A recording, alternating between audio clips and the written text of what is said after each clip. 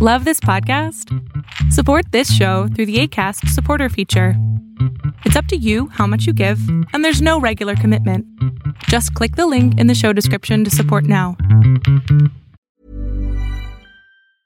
There's never been a faster or easier way to start your weight loss journey than with PlushCare.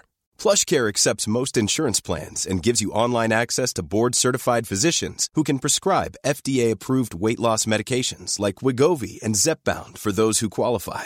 Take charge of your health and speak with a board-certified physician about a weight loss plan that's right for you. Get started today at plushcare.com/weight loss. That's plushcare.com/weight loss. plushcare.com/weight loss. Millions of people have lost weight with personalized plans from Noom.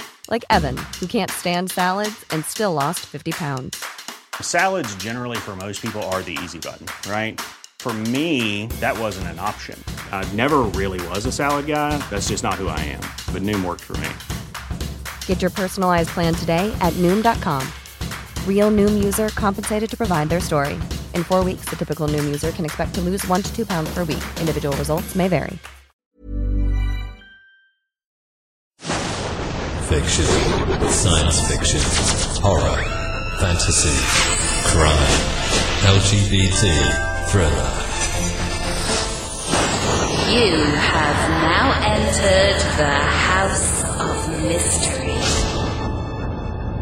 with your hosts, Eric Shapiro, David North Martino,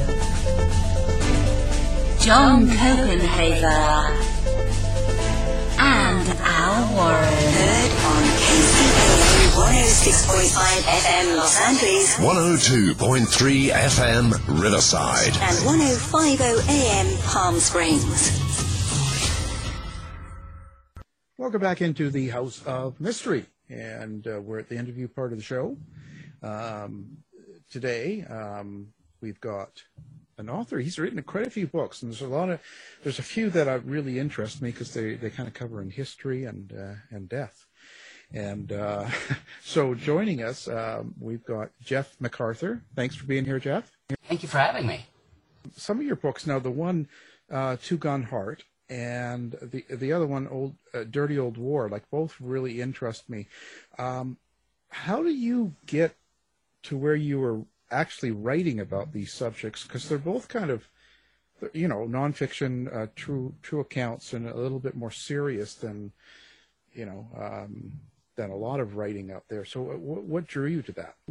Well, the way I got into writing the Two Gun Heart story was basically a fluke. My father just kind of casually one day told me about how the largest bank robbery in history took place in our hometown of Lincoln, Nebraska, and that Al Capone's long-lost brother, who was a lawman in the area, helped get the money back.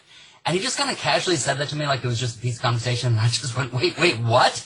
Tell me about this? And he was like, oh, yeah, I guess I should have asked my dad more about that while he was still alive. But unfortunately, my grandfather had died by that point, and he's the one who had told my dad, so, he just didn't have any information. So over the next several years, I kept asking my dad to look into it, and finally one day I just went ahead and just looked at, there was another book about Al Capone that mentioned the brother. So, and it said that he lived in Homer, Nebraska, which is a tiny little town about 3 hours north of Lincoln, where we were. And we were like, I bet somebody up there knows about him. So we literally just took this long 3-hour trip just on faith, thinking, well, there'll probably be somebody, usually there's like a little bar there or whatever.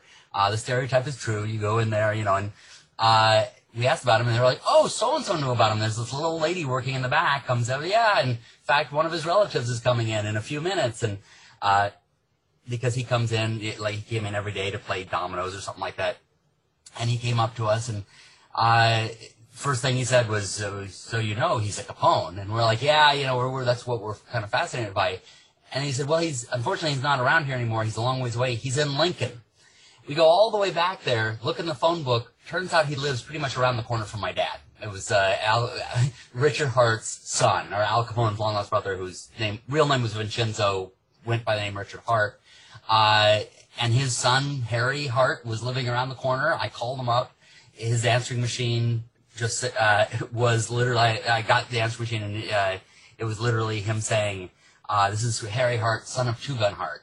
And he had been waiting for all those years for somebody to come along and help tell his story. So I became fascinated in terms of that, started talking to them about it. They were very wary because so many people have taken any stories about the Capones and really exploited them. And it's, from the beginning, he's like, I don't have any illusions about my uncle. I know the things he did, but there's more to our family and nobody's ever been interested. So, I said I was much more interested. And at that time, I was more into trying to make movies than I was into books. But it slowly kind of morphed into this because I realized for several reasons, but mainly I just realized how good of a story this was and how much you could really fulfill. I know that's more of an answer than you're asking, but that's kind of how that one came about. And then the sister book, The Great Heist, also came about that sort of way. Then with Dirty Old War, it was a completely different way. After I was done with this, I wanted to do something else. Like I did 3 books about my home state of Nebraska in a row. And so I wanted to do something, out more in the world. And I knew somebody. I found out about somebody who was a survivor from South Vietnam who had come to the U.S. And his story, I was just like, nobody knows the stories of the South Vietnamese soldiers. We've heard about the Viet Cong, even the North Vietnamese are, the enemies. And of course, we know a million stories about the U.S. as if it was our war, but it was really their war. It was really a war in trying to defend this, burgeoning country of South Vietnam. Whatever one's opinions are, positive or negative, whatever, that's really what they were at least fighting for, was for their burgeoning nation. And so I was like, what's the story here? So I started trying to learn about that. And as I was trying to learn that, I befriended somebody who was an American soldier. And I was less interested in that story because it's like so many books have been done about that. But his story was so amazing. Like, there were so many different aspects to it. I'm like, you hear about, there's always been sort of one side said about it of just the horrors of war. And not that shouldn't be told, but there's just a lot of interesting things, a lot of things that just you wouldn't expect. And the more I talked to him and the more I talked to another friend, another person I got to know who was an American soldier, I just started realizing from all these different perspectives, there are these really amazing stories, both in regards to the horror of war, but also just in regards to just fascinating. So I just started going, I'd really like to do something next on just the different points of view of this war. Just real quick as well, throw on this as well. Probably the most bizarre of those stories, because as I was writing this, there was a friend of ours, my girlfriend and I, a friend of ours named Miju, we have known for years. And one day while waiting outside of a taco place for her boyfriend's birthday, he just starts joking about how she's a princess. And then he goes, yeah, no, she's an actual princess. And we're like, what? Yeah, oh yeah, right. Because, Miju is very much a princess. He goes, no, she's actual royalty of South Vietnam. And I went, wait, what? And turned out that there was a royal family of Vietnam that they had abdicated the throne, but they still kept track of who the royal family was and everything. And they had a whole story of escape from South Vietnam. So, and they had also been waiting for all this time to have their stories told. So that's the thing. I'm always fascinated by these stories that are, they've not been told. They're like on the cusp of something we've heard about, but it's a different angle, if that makes any sense. Yeah, it does. But I would think that I've done quite a few nonfiction true crime books, but I would think that especially the war book, it would be kind of emotional in a bit, wouldn't it, to write something like that, to get these stories? It actually was, but it was weird. I actually mentioned to my girlfriend, and excuse me if this is a little TMI, but yeah, at one point while I was working on it, I kind of said to her that that for some reason it wasn't hitting me as hard. Like, I would write some things and it would be a little bit emotional, but it was like I was kind of going, I feel like there should be more emotion here, or I feel like I should be feeling more. I'm putting the emotion on the page, but I'm feeling something, but I feel like I should feel something more, because what these people went through are just, some of it in particular is really horrendous. Like, everything we've heard from the soldiers' point of view is nothing compared to what the boat people went through, as they tried to get it out. I mean, it was like around 1 million dead or something like that, and just the horrors as they tried to escape. But, and this is the part that may be a little TMI, but Basically, when I got done with the book, I finished it in the middle of the night. Everybody was asleep, and I literally pushed save, and it was like all that emotion had been held up inside. I didn't even realize where it was, and suddenly I realized that I had subconsciously been holding it in to get the book done, and I lost it. I just broke down crying. Everything that had happened, like every story I had heard, every bit of information, just all hit me at once, and I just absolutely toppled over crying my eyes out for close to an hour. Yeah. Well, it was your fault. Yes, exactly, all of it. Right. I mean, all of it's your fault. We know all these bad things we just go, it's Jeff. Yeah, he does it. And they're all pointing their fingers at me. That's right. Don't let him loose. Keep him quiet. Yes. Oh, wow. So it does change a person. I know a lot of my books have. Some of them haven't, but some do. It's just. I guess it's probably because when you meet people that tell you the story, when you see them live, I think that's probably more effective than when you just read about it in the paper. Yeah, it is, and and that's sort of part of what all hit me at once, because there's something about when I'm interviewing. There's part of it is like realizing what I'm hearing, but at the same time, there's also somewhat of a you don't realize history while you're living through it in a way, and so. Talking to people and also there's a sort of the aspect of me trying to think of how am I going to collect this information and format it and stuff like that. So there's a part of me that can't completely be as present as I, could be. But actually it's somewhat of a good thing, because sometimes with these stories, I'd probably break down crying and never be able to write anything down.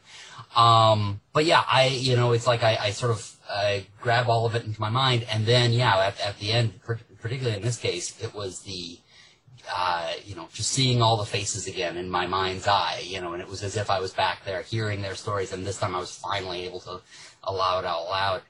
On a more positive side, actually, but with the other book, Two Gun Heart, you were talking about, that one had a more uplifting one in that, because basically after Al died and after the mother died and after Richard died, or Vincenzo, the oldest brother, after they all died, basically the family kind of split apart, particularly because people kept telling the story of Al and what a criminal he was, and a lot of people started feeling a lot of shame for being a Capone, and so there was very much of a, splitting of the family.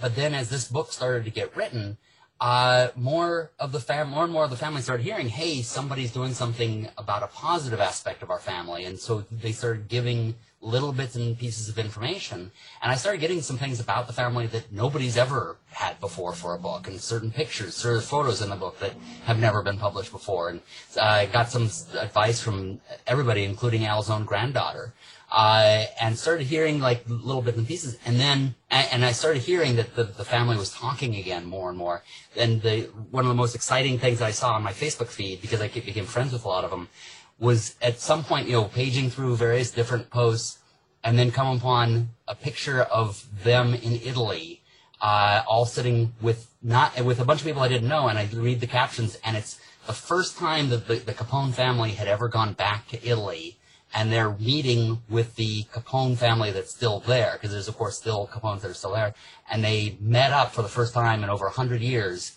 and they were having dinner together, and they'd gone there because they were doing research for this book, but while there, they reconnected. So this was the Capone family reconnecting with each other. And that's one of those things where it's just like, it's, I don't even know where to put it. It was it made me cry in the other direction, if you will. Yeah. Yeah, it's interesting because it kind of shows human nature, but because Al Capone is the most popular because of the bad things, right? And that's who we kind of, focus on more so than, let's say, someone that did something a little bit more positive. Why were they so different, these two brothers, when they're in the same family and, growing up together, and they ended up kind of taking different directions? Yeah, that's a good question, because you would think that's the obvious difference between them is, of course, one being on the side of the law and one being a criminal. But in many ways, actually, they were very, very similar in terms of they were both so ambitious. They just were ambitious in whatever direction they happened to be going. And really, when it comes right down to it, I don't think either of them chose their path per se. It was more like, I mean, Richard chose his path more. And by the way, I should explain to the audience, his birth name was Vincenzo Capone. But then, after he ran away from home as a teenager, he changed his name a couple times. Ended up settling on Richard Hart, not because the Capone name was so infamous, because it wasn't yet. It's just purely because there was so much hate, so much bigotry against Italian Americans that he didn't want anybody to know he was Italian. So he changed his name to Richard Hart, and Hart came after a movie star that existed that was big at the time, William S. Hart. Anyway, so Richard.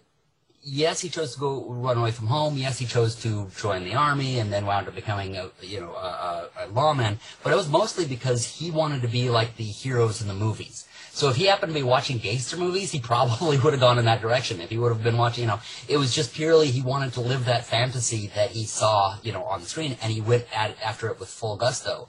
With Al, if you've ever seen the movie Gangs of New York, that neighborhood is where they were growing up. And so the 5 Points gang was really where he was growing up, really was what he was surrounded by.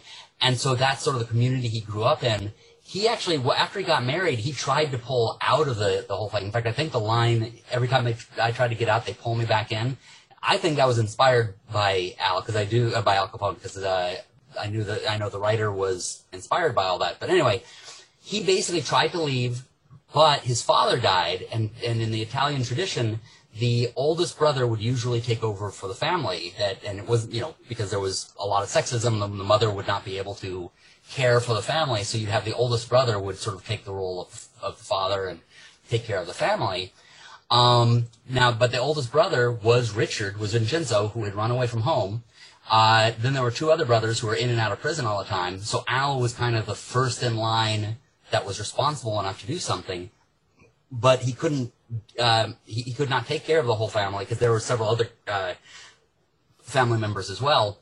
He really could not take care of them and his own family on the income he currently had. So, but meanwhile, this guy Johnny Turio was setting up some things in Chicago, and that's when Al was like, "Okay, I'll take this job so that I can, take care of my family." And the rest is history. And the thing is, Al went over there, and he was just in anything. Al went all the way, like regardless of the job. He could be, if somebody had made him a police. In fact, somebody even pointed that out. There was a military guy who saw him one time at the Navy Yards, and when Al was a little kid, and this guy saw little young Al Capone shouting at some people, and he said, "That kid is going to make something of himself one day, and if a wise guy gets hold of him, it's going to be trouble." I don't forget the exact line, but it's something of that nature. He basically said somebody's got to guide this guy, because this guy is full bore whatever direction he goes in. And it's just the gangster got to him first. It's part of the problem with society is when you push aside a certain group of people, there's going to be somebody among them who's a genius and who goes full bore into whatever he goes into. And if all he has is gangsters, that's what he's going to become good at. And that's exactly what happened with Al Capone. So the two were just both very, very much going full gusto into whatever they did. That's just the path they were on. So I have to wonder about how they got along, because I'm thinking that there's also something different in the character, because, Richard, he was like, when the alcohol was illegal and the production of it, he was an enforcement of that. So, and meanwhile, Al Capone, loved his liquor. So, I just wonder, did they get along being so different?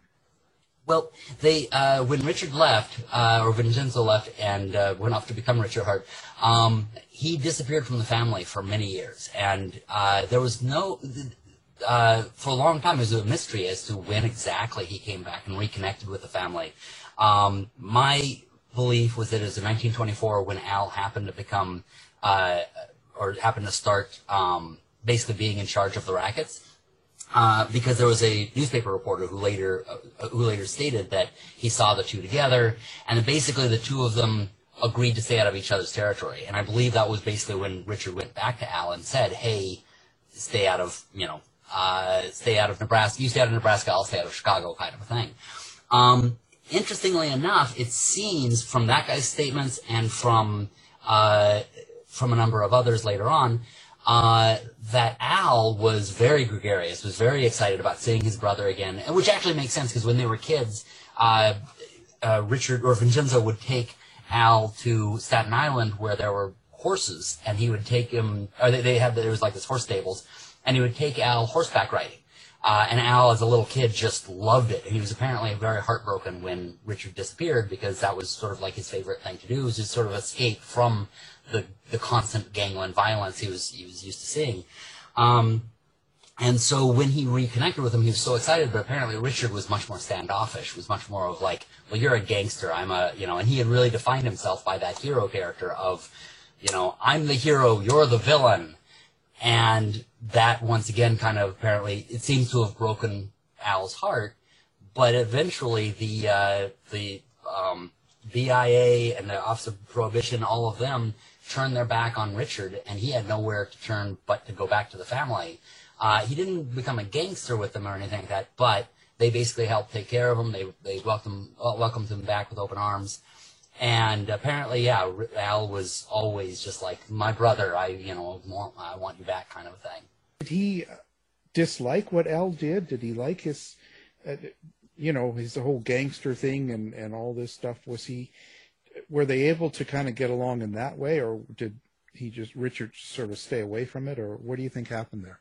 I get the idea. Now, it is one thing. Some of it is semi-speculation because this is a family that was all about secrets. In fact, Richard kept his own heritage secret from his own family. His own family did not know until, what was it, the 1940s, I think, that they were related to this very, very infamous family. There's no definitive information except for like little bits and pieces of like witness accounts here and there. And like for instance, they would meet on the Indian reservations, and a lot of the natives would have later say, we saw Al Capone talking with our prohibition officer, our BIA agent on the reservation. We couldn't understand why until later.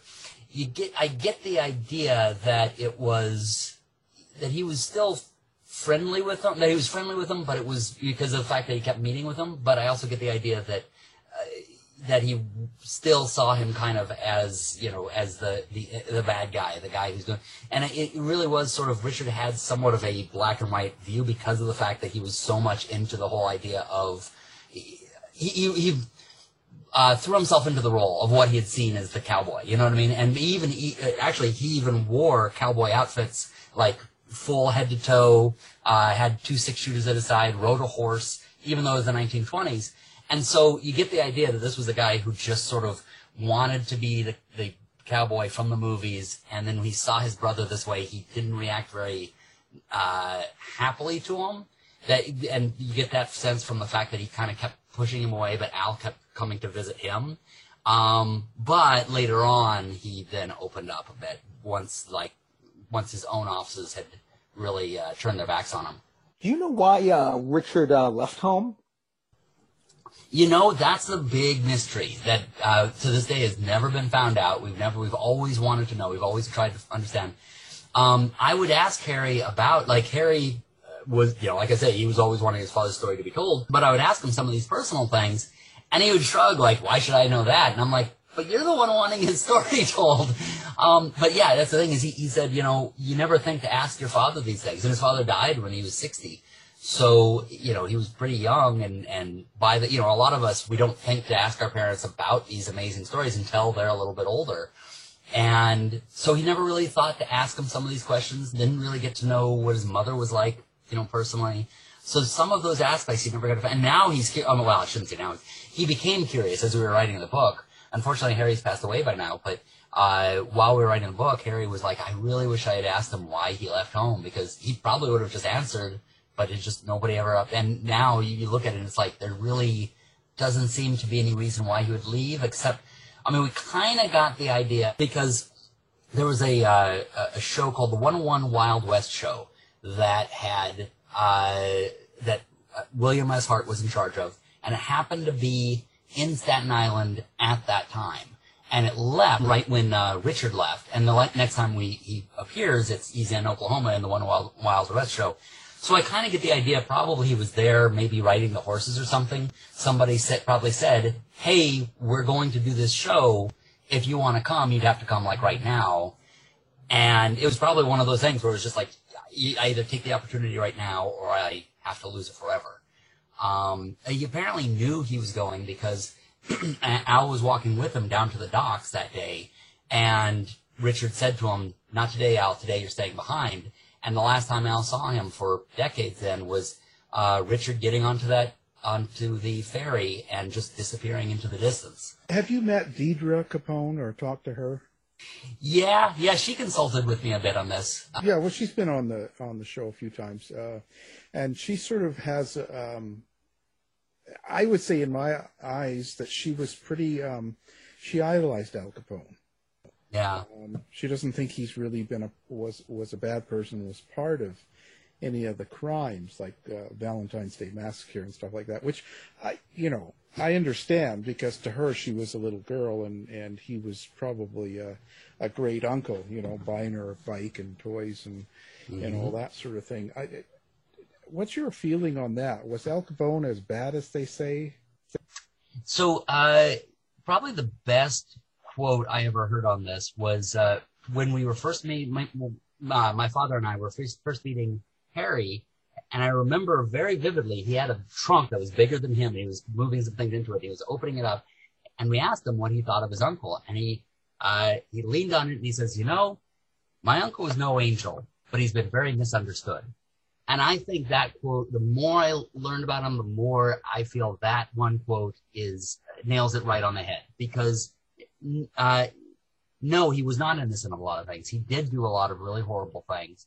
And I think that, it's difficult in our culture, particularly the American culture, to be able to look at someone like Al Capone, because we tend to look at things as all one way or all the other. And he is the definition of shades of gray. Some of the things he did were really horrible. But then there were some times where he was really taking care of the Italian-American community. And really, in many ways, his life was kind of decided for him. It was, like I was saying earlier, he tried to kind of get out of that life, but he kept getting shoved into it. And his life was basically as a result of the terrible way that Italian Americans were treated at that time. And so, I certainly wouldn't want to excuse him. This is what I mean by it's like hard for our culture to understand him, because on the one hand, I want to say, hey, he's not as bad as you guys say, but then it starts sounding like I'm excusing him and saying, no, he was, he was an angel. He never did. He was a Robin Hood. He never did anything. He's like, no, he still did these terrible things. And then it starts sounding like, oh, he was reprehensible. There's no positive side or whatever. And it's like, well, no, he was somebody who got stuck in a certain path, did some really bad things, but he was also doing, basically navigating as best he could through life and trying to help his community, and kind of had a mentality of the rest of the world can kind of go to hell, because that's what the rest of the world was doing to him and his family for so long. It was very much of like, we got ours, you all can go to hell. So once he got his, he was like, we're getting ours, you all can go to hell. So it's a lot of shades of gray in my opinion. Yeah. He was into S&M then. That's what you're saying. We get it. That's what the the young guys listening will be going, oh yeah, I know what this is about. So why did Richard Hart leave the law enforcement? You kind of touched off on saying that he was kind of they turned their back on him. So what happened there? Well, he he was so much into doing the right thing that he sometimes didn't play the game. First of all, actually, he switched. He was initially a prohibition officer, and he switched from that to the BIA, and the reason was because he kept seeing all this corruption. I mean, that's one thing we always learn about when we learned about prohibition, was how much the Office of Prohibition was corrupt and how much the law enforcement, particularly of the liquor laws, was itself corrupt. And he was somebody he was truly untouchable. He could not be bought off. He was all about, because he defined himself completely as the hero, as this cowboy who rides into town, everything. So for him, it didn't matter how much you paid him. Ready to pop the question? The jewelers at BlueNile.com have got sparkle down to a science with beautiful lab-grown diamonds worthy of your most brilliant moments. Their lab-grown diamonds are independently graded and guaranteed identical to natural diamonds, and they're ready to ship to your door. Go to BlueNile.com and use promo code LISTEN to get $50 off your purchase of $500 or more. That's code LISTEN at BlueNile.com for $50 off. BlueNile.com, code LISTEN. Hey, I'm Ryan Reynolds. At Mint Mobile, we like to do the opposite of what Big Wireless does. They charge you a lot, we charge you a little. So naturally, when they announced they'd be raising their prices due to inflation, we decided to deflate our prices due to not hating you. That's right. We're cutting the price of Mint Unlimited from $30 a month to just $15 a month. Give it a try at mintmobile.com/switch. $45 up front for 3 months plus taxes and fees. Promo rate for new customers for limited time. Unlimited more than 40 gigabytes per month. Slows full terms at mintmobile.com. Hiring for your small business? If you're not looking for professionals on LinkedIn, you're looking in the wrong place. That's like looking for your car keys in a fish tank. LinkedIn helps you hire professionals you can't find anywhere else, even those who aren't actively searching for a new job but might be open to the perfect role. In a given month, over 70% of LinkedIn users don't even visit other leading job sites. So start looking in the right place. With LinkedIn, you can hire professionals like a professional. Post your free job on linkedin.com/people today.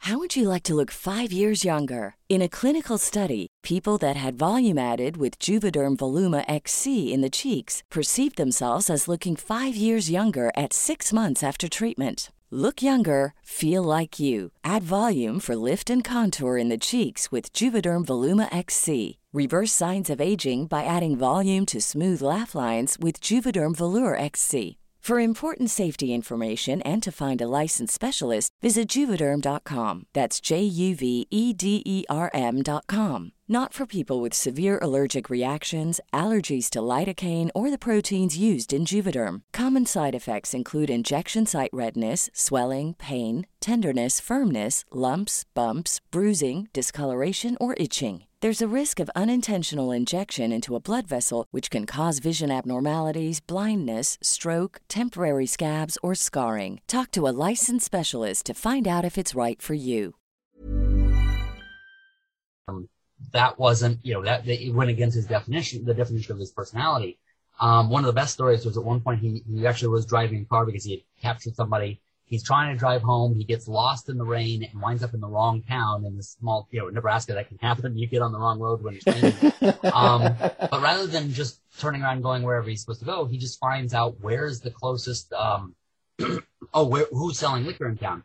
So he finds out who he is, punches the guy, knocks him unconscious, puts him in the back of the car, drives both of these guys to the sheriff's office, and he says, "Where's the sheriff?" or "Where's the local sheriff? I've got this guy who's selling liquor."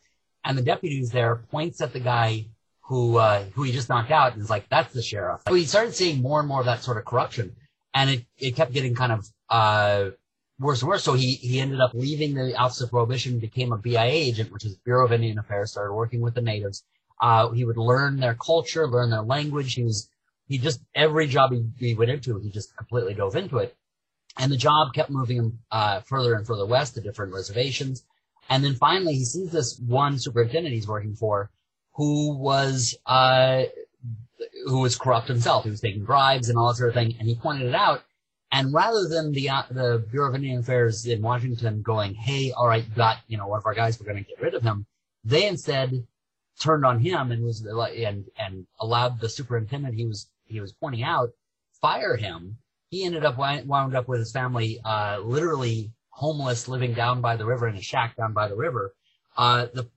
Same superintendent was later on became so corrupt that he ended up having to flee with his mistress down to Mexico. So Richard was right about that, and he tried to get back into the BIA, but they still wouldn't let him, even though he was proven right.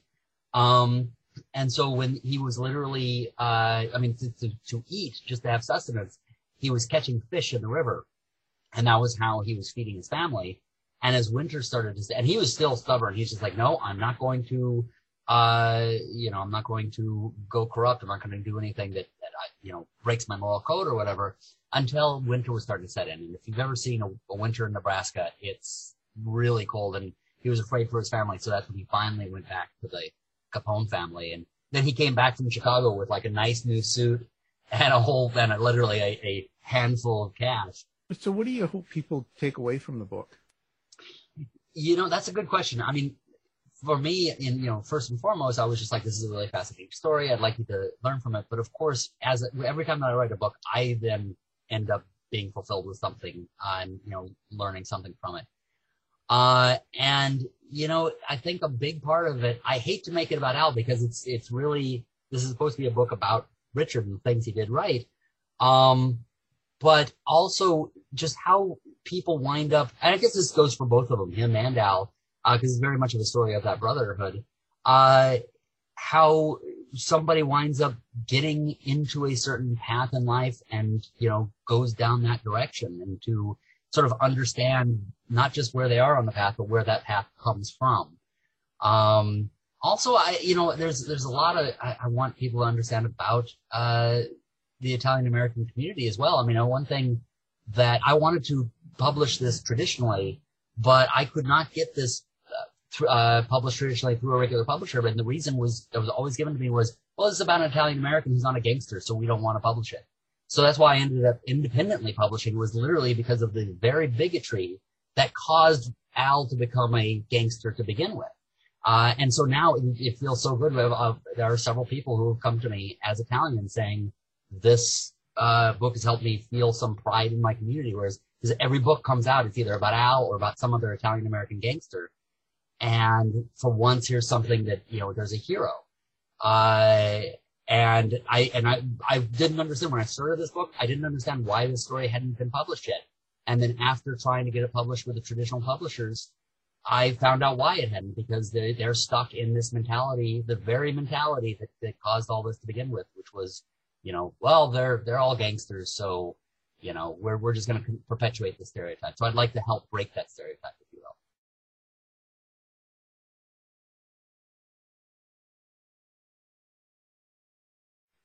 will. Yes. Oh, and the way that was found, because we knew that he had met her, because basically what we'd known was there was a flood. He went and he rescued her from that flood, and then they were married within a few months, which is like, such a standard, Western kind of story. Then one day, Corey, who was the great-grandson of Richard, he found this article that told the story in detail, and I couldn't believe it. He sent it to me. So he had gone out with them, and I think he was dating Kathleen at the time. He was with her, her mother, and her brother. And they're driving back home. It started to rain. They find this little girl along the road, so she jumps in with them, and they're continuing on. But the rains come down so hard, and there are nearby creeks that they overfill, and it starts to flood. And the car gets picked up and starts to float away. And so the mother tries to sort of stop. She gets her foot out there and tries to stop the car from drifting. She gets swept away. The brother jumps in to try to help her. He gets swept away another way. The little girl, just for good measure, she falls out, goes a different way. And so Richard jumps out, saves the little girl, takes her to a hill, swims out there, saves the brother, saves the mother, then grabs the car and drags it to the hill. And needless to say, Kathleen was impressed and married him a couple months later. Your newest book, I should say now, is Dirty Old War, and that's the Tales of Vietnam, and we touched off on that. So what was the purpose of this? Like, what is it that you hope to come out with for people when they read it? What I would really like people to see is various perspectives, both about this war and in general. I think there's a difficulty in our culture to understand other perspectives.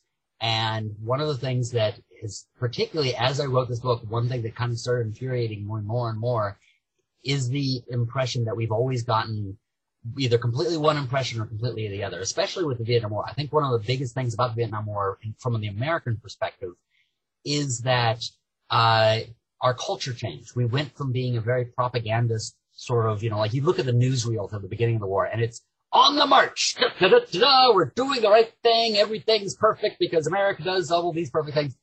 By the end of the war, it's completely reversed the other way, and it's like Americans can do no right. Everything we do is garbage. We're horrible people, and this whole thing was a terrible thing. we never should have been helping the South Vietnamese. And I know a lot of these people from South Vietnam, and it's really an insult to them to be like, no, this is a waste. We never should have helped. It's like we went to help a group of people, and yes, we did everything. We did a lot of things wrong. Like most of the things we did wrong. But the very act of trying to help a group of people was not in itself wrong. Especially when you find out a lot of the things that the North Vietnamese did once they took. I mean, America kind of forgets about Vietnam. Once we went out, it's like it stopped to exist. No, the North Vietnamese went in there and slaughtered tons and tons of people. Khmer Rouge, while they weren't in Vietnam, they were right next door. And that's when you look at what the horrible things they did, you understand that kind of all came from the same area and mentality. And you can get an idea of just what horrible things people had to go through. I've talked to some of the survivors, people who came out of that and witnessed for themselves some of the horrible things that happened. So to say it's all one way or all the other is a complete fallacy. So what I'm hoping is not that people come out going, it was right for us to go in there, or that it was wrong for us to go in there, but rather to understand the various perspectives and understand that this was so much more complicated. And to understand, like if somebody's, total pro-war and we were doing the right thing, to understand from the perspective of somebody who lost everything because because they were forced to go in there when it wasn't something they should be involved in at all.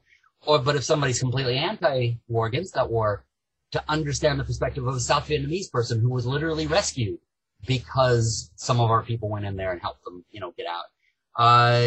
There's so much more to the story. And because typically when books are written and movies are made, it's all one way. We were totally justified, or all the other. We were completely in the wrong.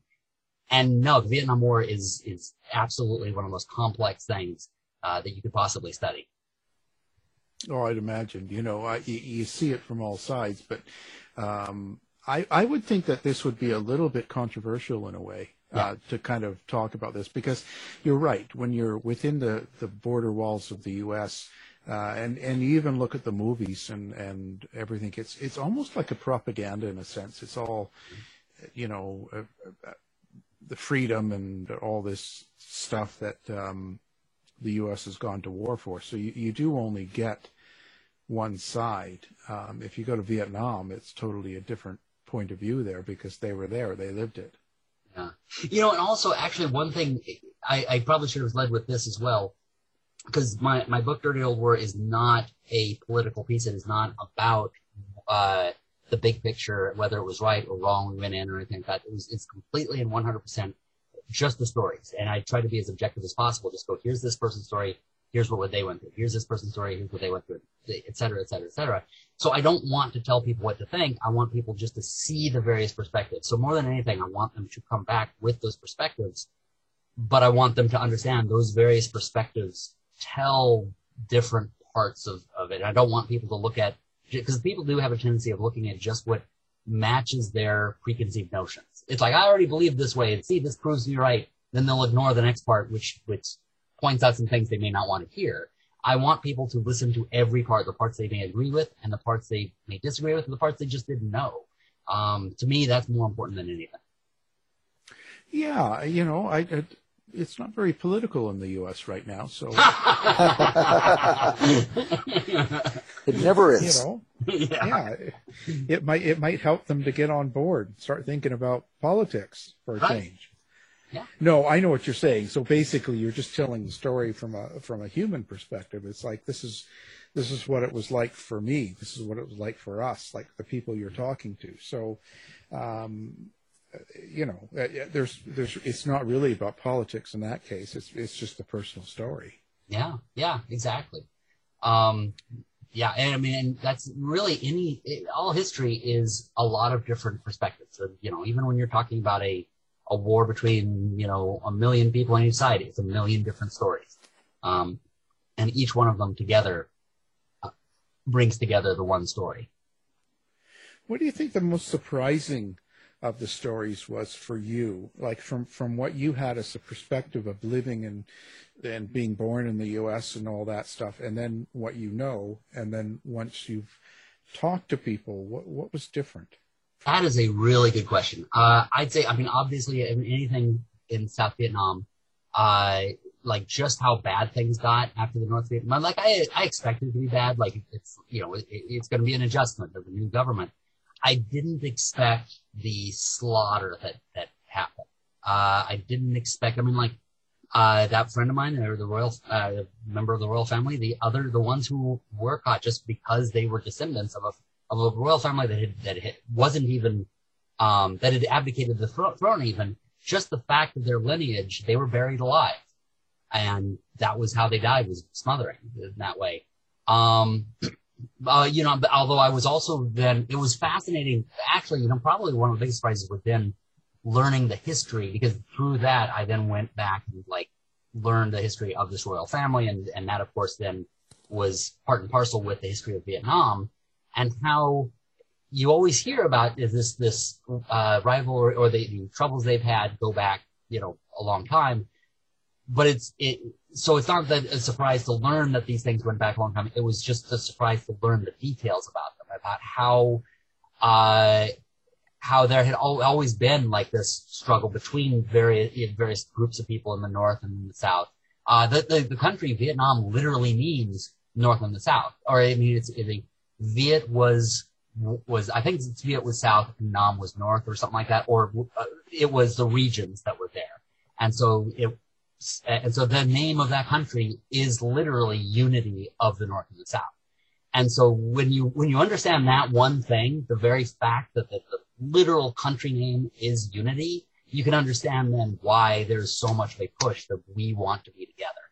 And not everybody felt that way, of course, but there, you know, I came to understand why there were people who were so obsessed with that. Then of course, yeah, a lot of what happened after we left, because of course you know, there's this attitude in the U.S. of once we left, everything was good. It was all, you know, it's funny because that side of the coin, of the political coin, usually thinks of themselves as being caring of others. Because look how caring we are, because we brought the soldiers back. But it's like, yeah, but in so doing, you've completely ignored the fact that all these people are going to be slaughtered. And it was just sort of the selfishness of, we're just going to ignore the fact that all these people are now going to go through, you know, terrible hell.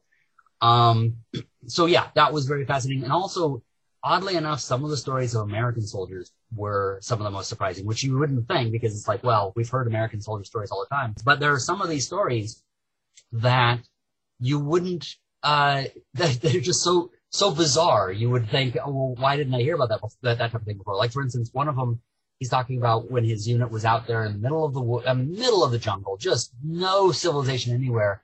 And then they come up on this trail, and there is a table set up that looks like it's straight out of a palace. I mean, straight out of like Louis XIV, you know, like the finest dining, and the food was hot. Like they had just served it. And it belonged out of a castle, but somebody had schlepped all this long, beautiful table, the tablecloth, the chairs, everything, and just placed it right out there in the middle of the jungle somewhere.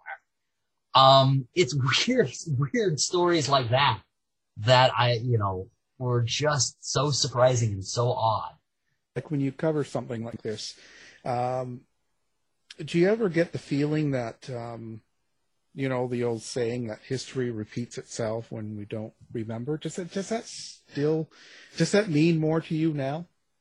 Yeah, well, in fact, the spoiler alert, the very last line is that. That was exactly why I chose that particular story. There's a guy named Glenn, it's an American Marine. And I chose to have his story last specifically because one of his quotes was, after Vietnam, he became a nurse. He was a Marine pilot during Vietnam, but then he became a nurse, and he was involved in, I believe it was the first Gulf War. And as he saw things starting and there being a lot of chaos and all that sort of thing, his first thought was, where have I seen this before? And that's the last line of the book. Because it's as long as we don't understand shades of gray, we will get ourselves into these things over and over and over again. And I don't, you know, it's like a lot of people, I mean, I consider myself more politically left, but one thing that I get frustrated by is a lot of times on the left, my fellow, you know, a lot of my friends will think that, yeah, you know, by just thinking this way, we'll avoid that sort of thing. It's like, even just thinking completely on that side, you're not avoiding these things happening, because anytime that you think purely black and white, purely one way or the other, these sort of things are going to happen. What people need to understand is that there are always shades of gray. Yeah. I guess that's the theme of today. There's always shades of gray. And it helps to when you see all the different perspectives, Absolutely. That's when you understand how much everything is in shades of gray. So. Yeah. I think I worry more because each generation that comes up, and, you know, even I can relate to myself coming up in the 60s and 70s and thinking that you know it all, but you don't. And there's a lot that you don't get because you don't experience it. So, you know, you hear a lot of people complain about different things in today's state, but they, you know, they're missing where it all came from. Yeah. And I think that's a problem, you know. Right, exactly. And, you know, I mean, I sometimes feel bad about some of the points of view I have, because, like, if I was of age at that, I mean, I was born right when Vietnam was sort of coming to a close. But, you know, if I was of age at that time, I certainly wouldn't have wanted to have to, you know, get everything on and go over there and have to fight and all that sort of thing. So who am I to say, you know, that some of the things we were doing was occasionally the right thing? I mean, ultimately, it's like I say, it's very complicated, and there's, you know, there are some wrong things, some right things, that sort of thing. But if I'm going to say, hey, you know, some of what they were doing was saving people, you know, who am I to say that if I myself wouldn't have wanted to go over there?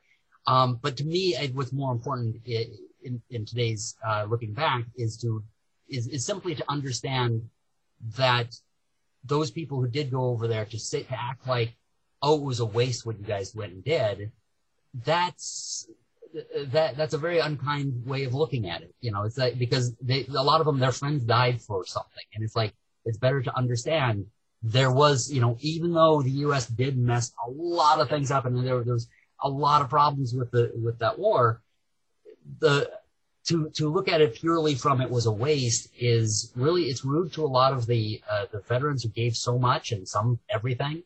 And it's rude to some of the South Vietnamese who were rescued from, you know, some of the situation and all that sort of thing. So, I certainly don't want to come across sounding pro-war, but at the same time, I also, think it's wrong to look at it just purely from, oh, it's a waste, and make people feel like what they sacrificed was for nothing.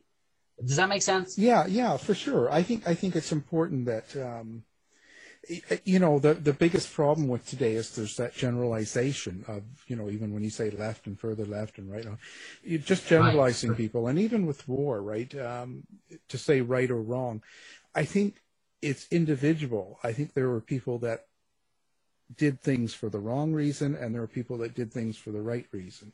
And I think you get a mix of all of that in there, you know, because you have a lot of hands in when you get into a war like Vietnam, a lot of government and military, and then there's so many people involved that have an influence on what goes on. When you come down to the very bottom of it, all that really matters is the personal experience and what people took away, you know, what they were left with. I mean, that war touched a lot of people. You know, I remember seeing things, you know, people that were injured or hurt and coming back from that war, soldiers, and how they were, you know, spit on, and how, you know, there were so many things, but, you know, without even taking about a blame or a big picture, you just look at it individually. You know, two people that were doing something for different reasons, and yet how there's a conflict over it. It's a really tough thing. I don't think there's a real good answer to it. There's just, you have to experience living through it, I think, to understand the influence it has on each person, rather than, you know, blaming a president or blaming a military person or any of that stuff. It's much deeper. Right, exactly. And that's why, I kind of stammered going through this, because of the fact that it's like, it is so difficult to say. Like, World War II, you can easily say, yes, we needed to go there. You know, Korea, well, you know, you like whether it was coming out of South Korea nowadays, you know, you need to be there. Vietnam, if I'm sounding like, yes, it was right for us to go there, no, not so fast. I don't mean that either. It is just so complicated. I so often hear, so much of one way or the other of like, oh, it was all a waste, or oh, it was all good. And it's like, nah, it's way more complicated. Just like you say, it's the individual stories. And actually, you touched on one thing that I should have said. This is one of the things that surprised me the most. When soldiers were brought back and when refugees were brought back, the soldiers were brought back through San Francisco. The Vietnamese refugees were brought back through Alabama. Like, what? How does that make sense? When I looked at that, I was like, whoever did that either was a major practical joker or does not understand American culture. Or they did, but they wanted an outcome. That's kind of, I think that's kind of where people get mixed up because, they, you can look at Jane Fonda and then the controversy she had, and there's people that still hate her to this day, but then there's people that think she was amazing.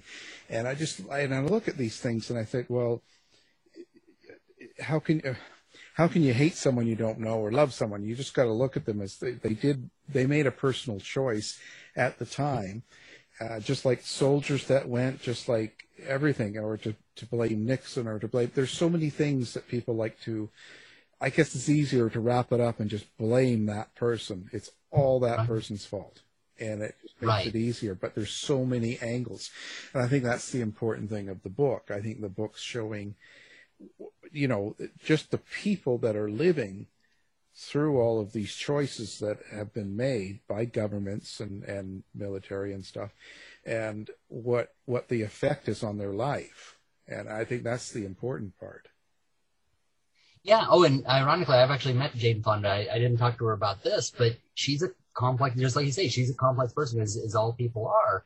And, people look at this one moment in history where she may have said the wrong things and all that, but certainly that's many years ago. And the way she is now is a much more complex person, sees issues in general from various points of view. Yeah.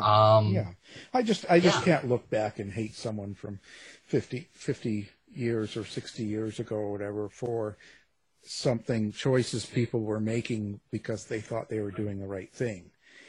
Right. I just kind of look at, it's easy to look back and kind of go, oh, well, you shouldn't have done this.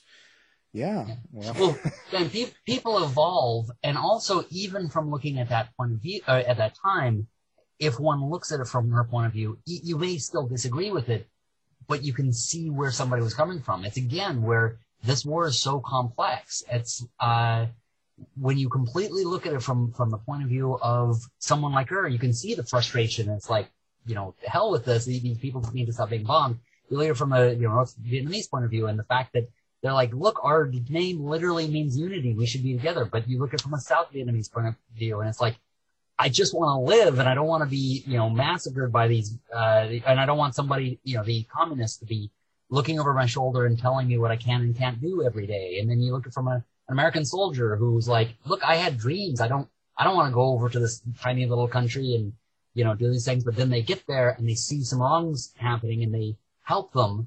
They do their best to try to, help, whoever they see, and they come back and they're spit on and called baby killers. So it's all these different perspectives, which makes it very fascinating. But people need to have humanity and start understanding. Yeah, it's different points of view. Oh, for sure. So. And it's just one of those things. It's very, very difficult.